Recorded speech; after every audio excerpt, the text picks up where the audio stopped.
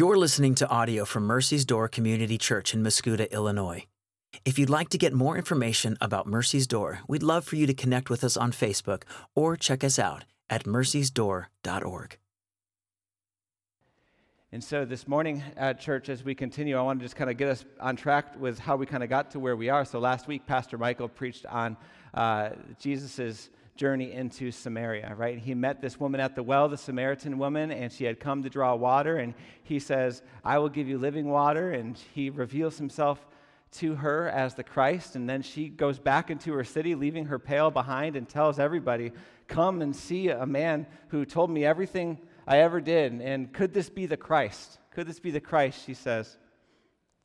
And flipping back just through that passage, we see that after she kind of declares this in the city, then verse 39 says, many Samaritans from that town then believed in him because of the woman's testimony. And when the Samaritans came to him, they asked him, stay with us. And so he did. He stayed there for 2 days. And many more believed in him because of his word. It says, because of his word, many more believed in him. Verse 42, they said to the woman, it's no longer because of what you said that we believe, for we have heard it for ourselves, and we know that this is indeed the Savior of the world. The Savior of the world. So this is a super successful 2 days of ministry for Jesus, right? He's gone into the land of the half-bloods, right? The undesirable clan, right? And he's spent time among them, and in just 2 days, the people are coming to him, not to see signs and wonders, not looking to see something wonderful, to declare, this is the Savior of the world. We have heard it ourselves, and we believe. He's been called the Messiah. He's been rightly called the Savior of the world. He has received the honor that he is due from the people that he has come to save. And so after 2 days of that, we open up our passage this morning, verse 43. After these 2 days, he departed for Galilee. Verse 44, for Jesus himself had testified that a prophet has no honor in his own hometown. And before I kind of preach this over you guys, I want to just invite you guys to see, as we kind of work our way through this passage, one big central truth that we're going to be working through this morning, okay? That Jesus Christ basically doesn't fit inside the boxes that we want to put him in. We're going to see him do several things in this passage that just don't make a lot of sense to our own sensibilities, okay? He's just had tremendous ministry success. He's receiving the honor and glory that he is due. People are rightly calling him the Messiah and the Savior. And so after 2 days of that, he says, I'm going to depart for Galilee. Why? Well, because, verse 44, Jesus himself had testified that a prophet has no honor in his own hometown. What? We might read that, and I wouldn't blame you if you're like me, you're reading that, you're like, oh, so like Samaria must be his hometown. He's departing because he's not getting the honor that he deserves in his hometown. Samaria is not his hometown. Galilee is his hometown. Jesus is from Nazareth, a city in the south region of Galilee. He says, I'm leaving the place where I am receiving the honor that I deserve. Why? So that, or because, I need to go home, where I will receive no honor. Jesus is willfully departing the place where he is receiving honor to go to his hometown, where he has said beforehand, I will not receive honor. And this is kind of upside down, right? It seems like Jesus does a lot of things that are upside down. But here among those who didn't really know him, those who had no familiarity with him, those who had not real familiarity with the laws of God, who were kind of outside the inner circle of the people of God, these people rightly respond to Jesus when he comes. And he says, I'm going to go back to my hometown, to the people who know me, to the people who have seen me before, and we'll see that in a second, to the people who know the laws and precepts of my Father, and I will not receive honor there. And I think that it's important for us as we get started in here to recognize that Jesus in his earthly ministry, and Jesus still today, is primarily serving the will of the Father, and wrapped within serving the will of the Father is his service to mankind. I want to say that again, okay? Jesus is primarily serving the will of the Father, and wrapped within his service to the Father, to the will of the Father, is his service to mankind. Now, the inverse to this, the heresy, the heretical inverse of this that we are prone to believe is that Jesus primarily serves the will of mankind, and wrapped in within that is his service to the Father. Okay, that somehow Jesus exists to serve our will and the things that we ask of him, the things that we want of him, the things that we demand of him, and that within that he fulfills some things for the Father. That somehow it's for our sake that he's doing some things for his Father, but it's the other way around. Jesus is carrying out the will of the one who sent him, and in so doing, wrapped up in that, is his love and care and service to us. Why is this important? Well, if you think about your life, and you're like me, I know you are, because we're in gospel community, we're talking about this stuff all the time. How do we know if we're getting this backwards? How do we know once we're believing that Jesus primarily exists to serve the will of man, and secondarily to serve the Father? It's when you ask something of Jesus, when you pray something to Jesus, when you maybe beg Jesus for something, when you demand something of Jesus, when you expect something of Jesus and it doesn't come to pass, when he does not do or say or behave the way that you have asked him or expected him to say or do or behave. What is the next conclusion that we move to? That will tell us where we're at. That's our diagnostic. If in that process of Jesus not giving you what it is that you want from him, we conclude, Jesus, you must not be present. Jesus, you must not be able. Or Jesus, you must not be good.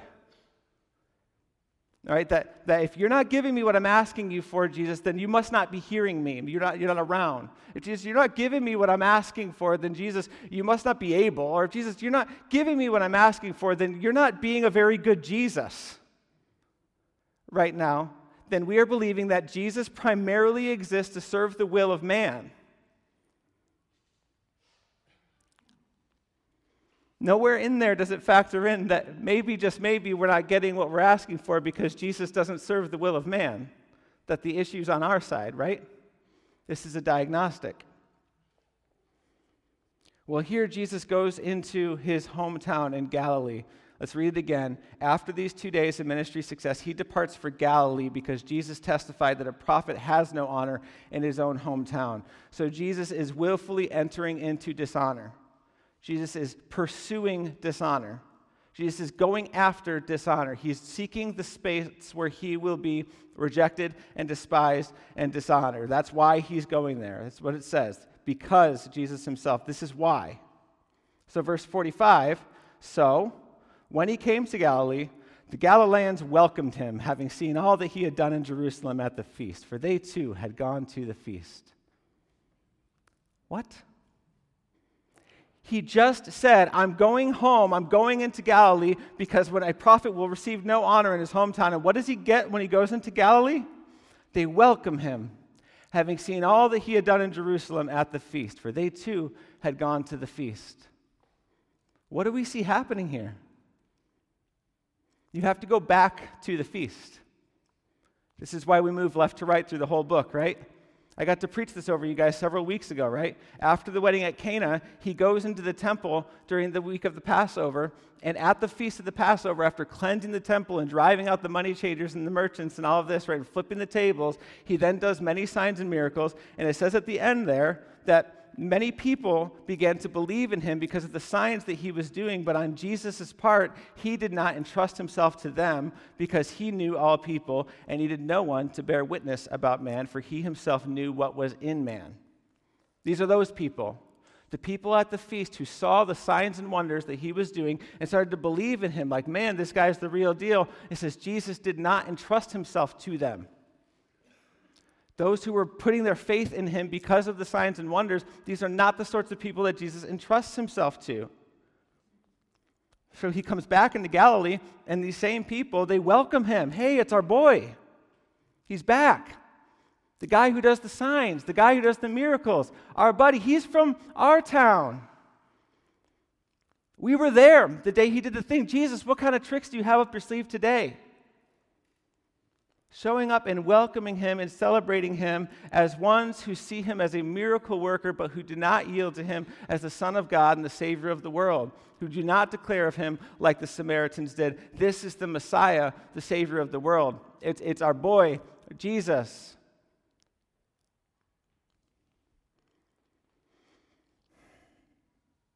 And so, he came again to Cana in Galilee, where he had made the water wine. Guys, let's follow this. Receiving dishonor, and hear me correctly, this response is dishonor. The crowding around Jesus, seeking to get near to him in order that by association that I might befriend power, that I might make something of myself by my association to this guy from my hometown, that I can tell stories that I was there when I saw him do the cool stuff. This is dishonor. It's actually a mockery of Jesus, and I want to tell you why, guys, because we've already said of this Jesus in chapter 1. We open this whole book by saying, in the beginning was the Word, and the Word was with God, and the Word was God, that all things were made through him, and was not anything made that was made without him, right? Like Jesus, by the power of his Word, created everything. So when you look around you, when you don't know what your sign is, like what's your sign that Jesus has power, here's your sign. This is all his handiwork. The very breath in your lungs is a sign of who he is. He's given it to you. And so when created beings that were made by him, it says there in chapter 1 that when Jesus entered into the world that was made through him, that world did not know him. That when he came to his own, that his own rejected him. We're seeing that come to pass here. That rather than rightly looking at all things and seeing that they are his handiwork, they're saying, show me a trick that I might believe. So what does he do? He goes to Cana in Galilee where he turned the water into wine. He goes deeper in to ground zero of his public miracles, right? The place where all that stirring would have started.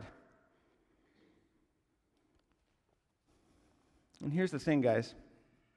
Here, as Jesus is flipping things on its head and he's rejecting being celebrated as some celebrity, he's rejecting being celebrated as some mere miracle worker who can meet your needs, who maybe if you buddy up to him, he'll do something for you, he'll meet one of your needs, or he'll serve your purpose in some way. Rather than all of that, we're starting to see Jesus flip that on its head and go deeper and deeper and deeper into that crowd in order in a minute that they might receive a rebuke from him, and we're going to get there. But I think we need to talk about the danger of the hometown for a second. Because none of us are from Galilee, but we can fall into the trap of thinking of ourselves as hometown folks when it comes to Jesus. Not the Samaritan, the outsider, that Jesus had to go to the ends of the earth to pursue, but like his hometown folks. Jesus is our boy. Jesus is our guy. The text is showing us that there is a danger in thinking of yourself as hometown folks when it comes to Jesus, domesticating Jesus, pretending that you're one of him and he's one of you in some way that he doesn't mean when he says that we are one. Making him fully man, but denying that he's fully God. Now, I got some friends up in Chicago. There's a megachurch pastor up there who had planted a big thing that has since been removed from ministry for disqualification. I remember I had some friends and some family that would attend that church, and the way they would talk about it, hey, this guy's my pastor. I go to this church. That somehow by association, it's some badge of honor, right? That I'm in this crowd, that this is an inner circle crowd, people who really get it, people who really know Jesus. That's my crowd. I know you guys are doing that in Mosquito Sky Air Force. It's like, Adam Vega is my pastor. You laugh. It's dangerous, guys. And we do a level of that with Jesus when we get too comfortable. See, in evangelical circles like ours, a lot of times what we do is we want to box Jesus into this book. We want to we'll write these systematic theologies. I love them, but we'll write these systematic theologies that are 5 times as long as the Bible and try to really line up all of the things that God has revealed about himself and write them down and document them and say, okay, it's settled, it's closed. God, this is who you are, and this is what you're allowed to do, and this is how I understand you. And we can't let Jesus break out of that box because that's super uncomfortable for us. We want to domesticate him. And for others like these guys in their hometown, they just want to reduce him to a miracle worker. Looking for signs and symbols, but denying that everything around them is his handiwork, that he's God himself. And it's dangerous to be hometown folks in that way.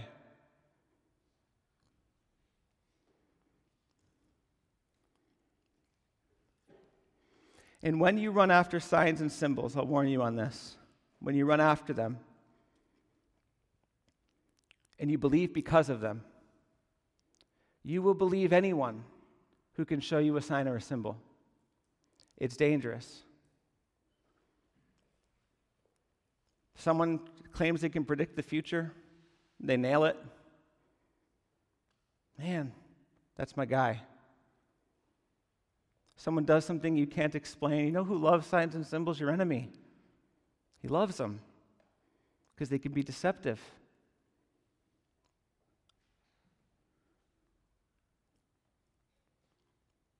So he goes to Cana, ground zero of where he did his first sign. And at Capernaum, there was an official whose son was ill. This word official in the Greek is basilikos. It means royalty. And the only royal or majesty or king in the area is Herod of Antipas, who's going to behead John the Baptist, okay? So very likely that we're talking about a official of Herod, okay? Possible that we're dealing with a Roman official. More likely we're dealing with an official of Herod. Either way, an official in a court that's going to crucify Jesus, okay? And his son is ill. And when this man heard that Jesus had come from Judea to Galilee, he went to him and asked him to come down and heal his son, for he was at the point of death. And so Jesus said to him, "Unless you see signs and wonders, you will not believe." Guys, heartbroken father seeks out Jesus, asks him for healing for his dying son. And what does Jesus say to him? Lest you tame him, lest you put him in a box, lest you domesticate him, lest you figure him out as just a nice guy. Unless you see signs and wonders, you will not believe. In Greek, you can see that we're talking about plural you. In English, it's harder. He says to him, unless y'all see signs and wonders, y'all will not believe. Talking to these crowds around him. Talking to the man and talking to those who have huddled around him, clamoring for a sign. Unless you see signs and wonders, you will not believe. Not very nice, Jesus. And this official says to him, "Sir, come down before my child dies." You know, it's like he doesn't start arguing with him. He doesn't, he just asks him again. He's like, "I don't have any leverage with you here. I'm just asking you again. Will you come down before my child dies?" He is pinning his hopes here on Jesus. And my only hope is at the point of death. It's either these things are true about you or they're not. You are my only hope. Please just come. I don't want to get caught up in all that. Can you just come? And Jesus says to him, "Go. Your son will live." Did Jesus go with him like he asked? Thank you. No, he didn't go with him. He says instead to him something else. "Go, your son will live." And the man believed the words that Jesus spoke to him and went on his way. See, there's a change here at this point in the story where it says that the man believed the word that Jesus had spoken to him. This is the same sentence structure that we see in Samaria, that they believed the word that the woman was spoken, and then they spent time with Jesus, and they said, "We no longer believe because of the word that you spoke. We've heard it from him ourselves. We believe his word, Jesus Christ himself, the word." This man believed on him, Jesus the person.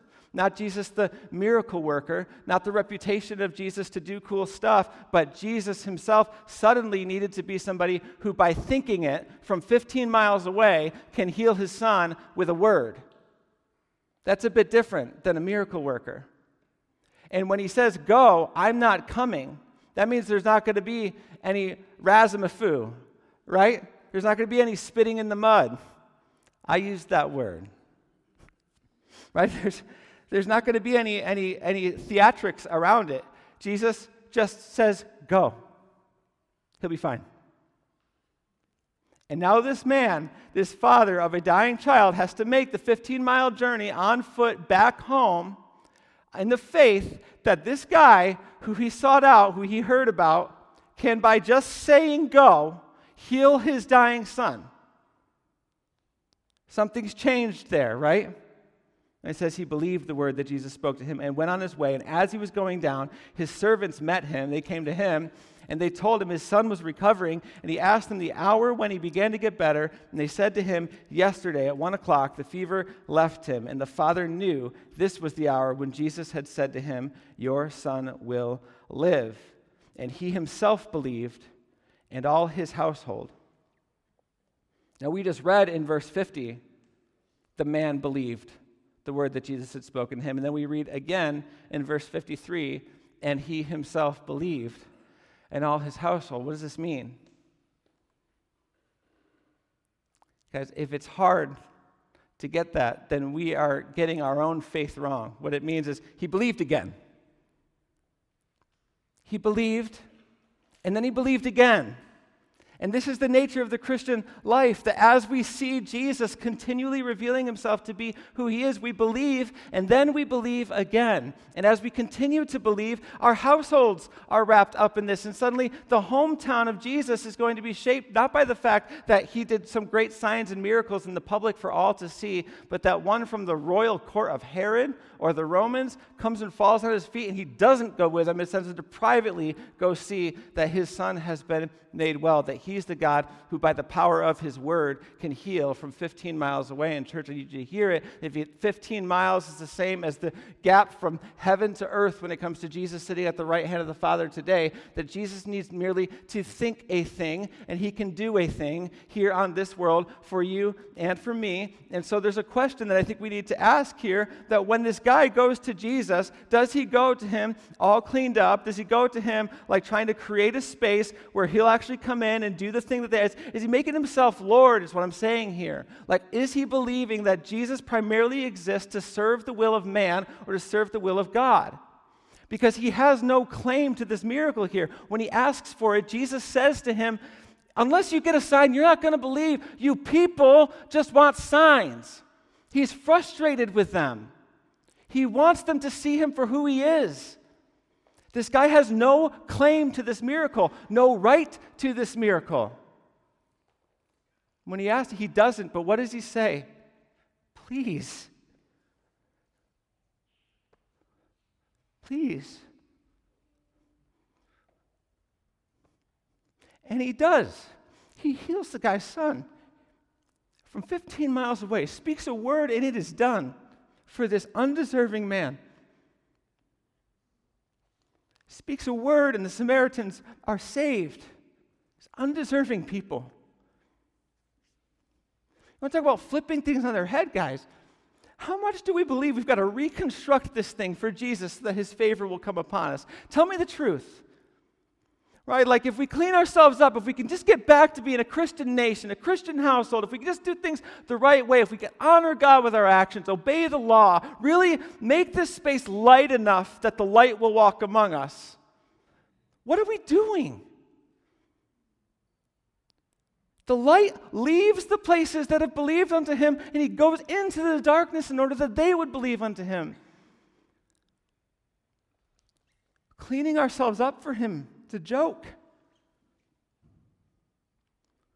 Like somehow revival, spiritual revival, is on the other side of like our obedience. Like that's ever how it worked.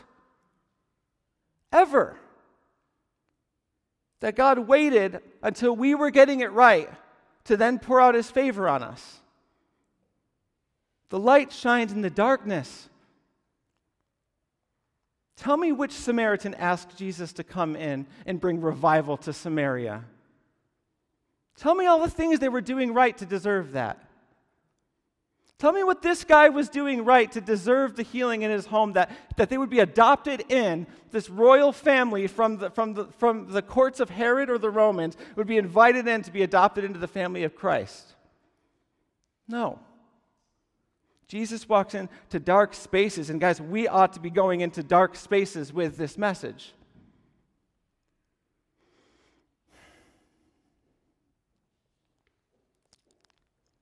For just a moment with you guys.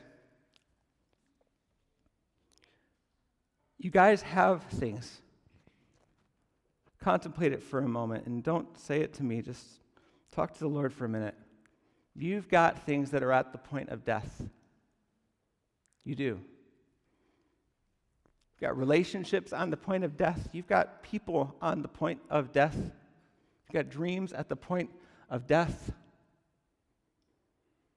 And this guy with no claim to Jesus, no claim to a miracle, no claim to have him bend to his will, hears that Jesus has come, goes to him, and he asks. And then he believes. And then he believes again. So what is the thing right now, the dead and dying thing, the thing that's at the point of death, that upon hearing this, you are to go to him? You know where he's seated. You know where to find him. That you would go to the Son. That you would ask. And that you would believe. And believe again. You know, one of the pastors, Pastor Mike, thank you, brother, asked me last week about my wife. She suffers from chronic illness. He said, do you pray for her healing? Just brotherly conversation. I said, no, man, I think I stopped praying that for a long time ago. I'll pray for comfort. I'll pray for healing in a day. I feel like I don't really pray for her permanent healing anymore. And he said, can we pray for that right now? We did, But the truth is that I asked God for this, and he didn't say yes when and how I wanted him to. And because I wanted him to serve me and not me to serve him, I said, you must not hear me, you must not be able, or you must not be good. And I don't like thinking about those things, so I'm not going to talk to you about that anymore, God. And this is your pastor saying this to you, and so I need to believe that these types of things are happening in your heart too. That it takes courage to let Jesus be who he actually is, to believe that he's serving the will of the Father first, and that when you ask him for things and he doesn't give it to you, what it means is that you are not asking him for the will of the Father. If you have a problem with his answer, your problem is with the will of the Father. Because he is always serving the will of the Father, and secondarily, serving man. Which means that and he's always serving man, and he's always serving the will of the Father, which means his answer is always serving me. Can I believe that? Can you believe that? Can I believe it again? Can I ask again? Because Jesus didn't say yes to this official. He rebuked him and said, unless y'all see signs and wonders, you will not believe. And so what does he do? He asks him again. And he says yes.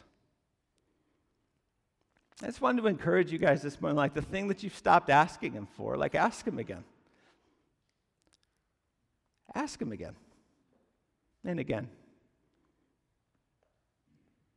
If he rebukes you, receive a rebuke. Ask him again.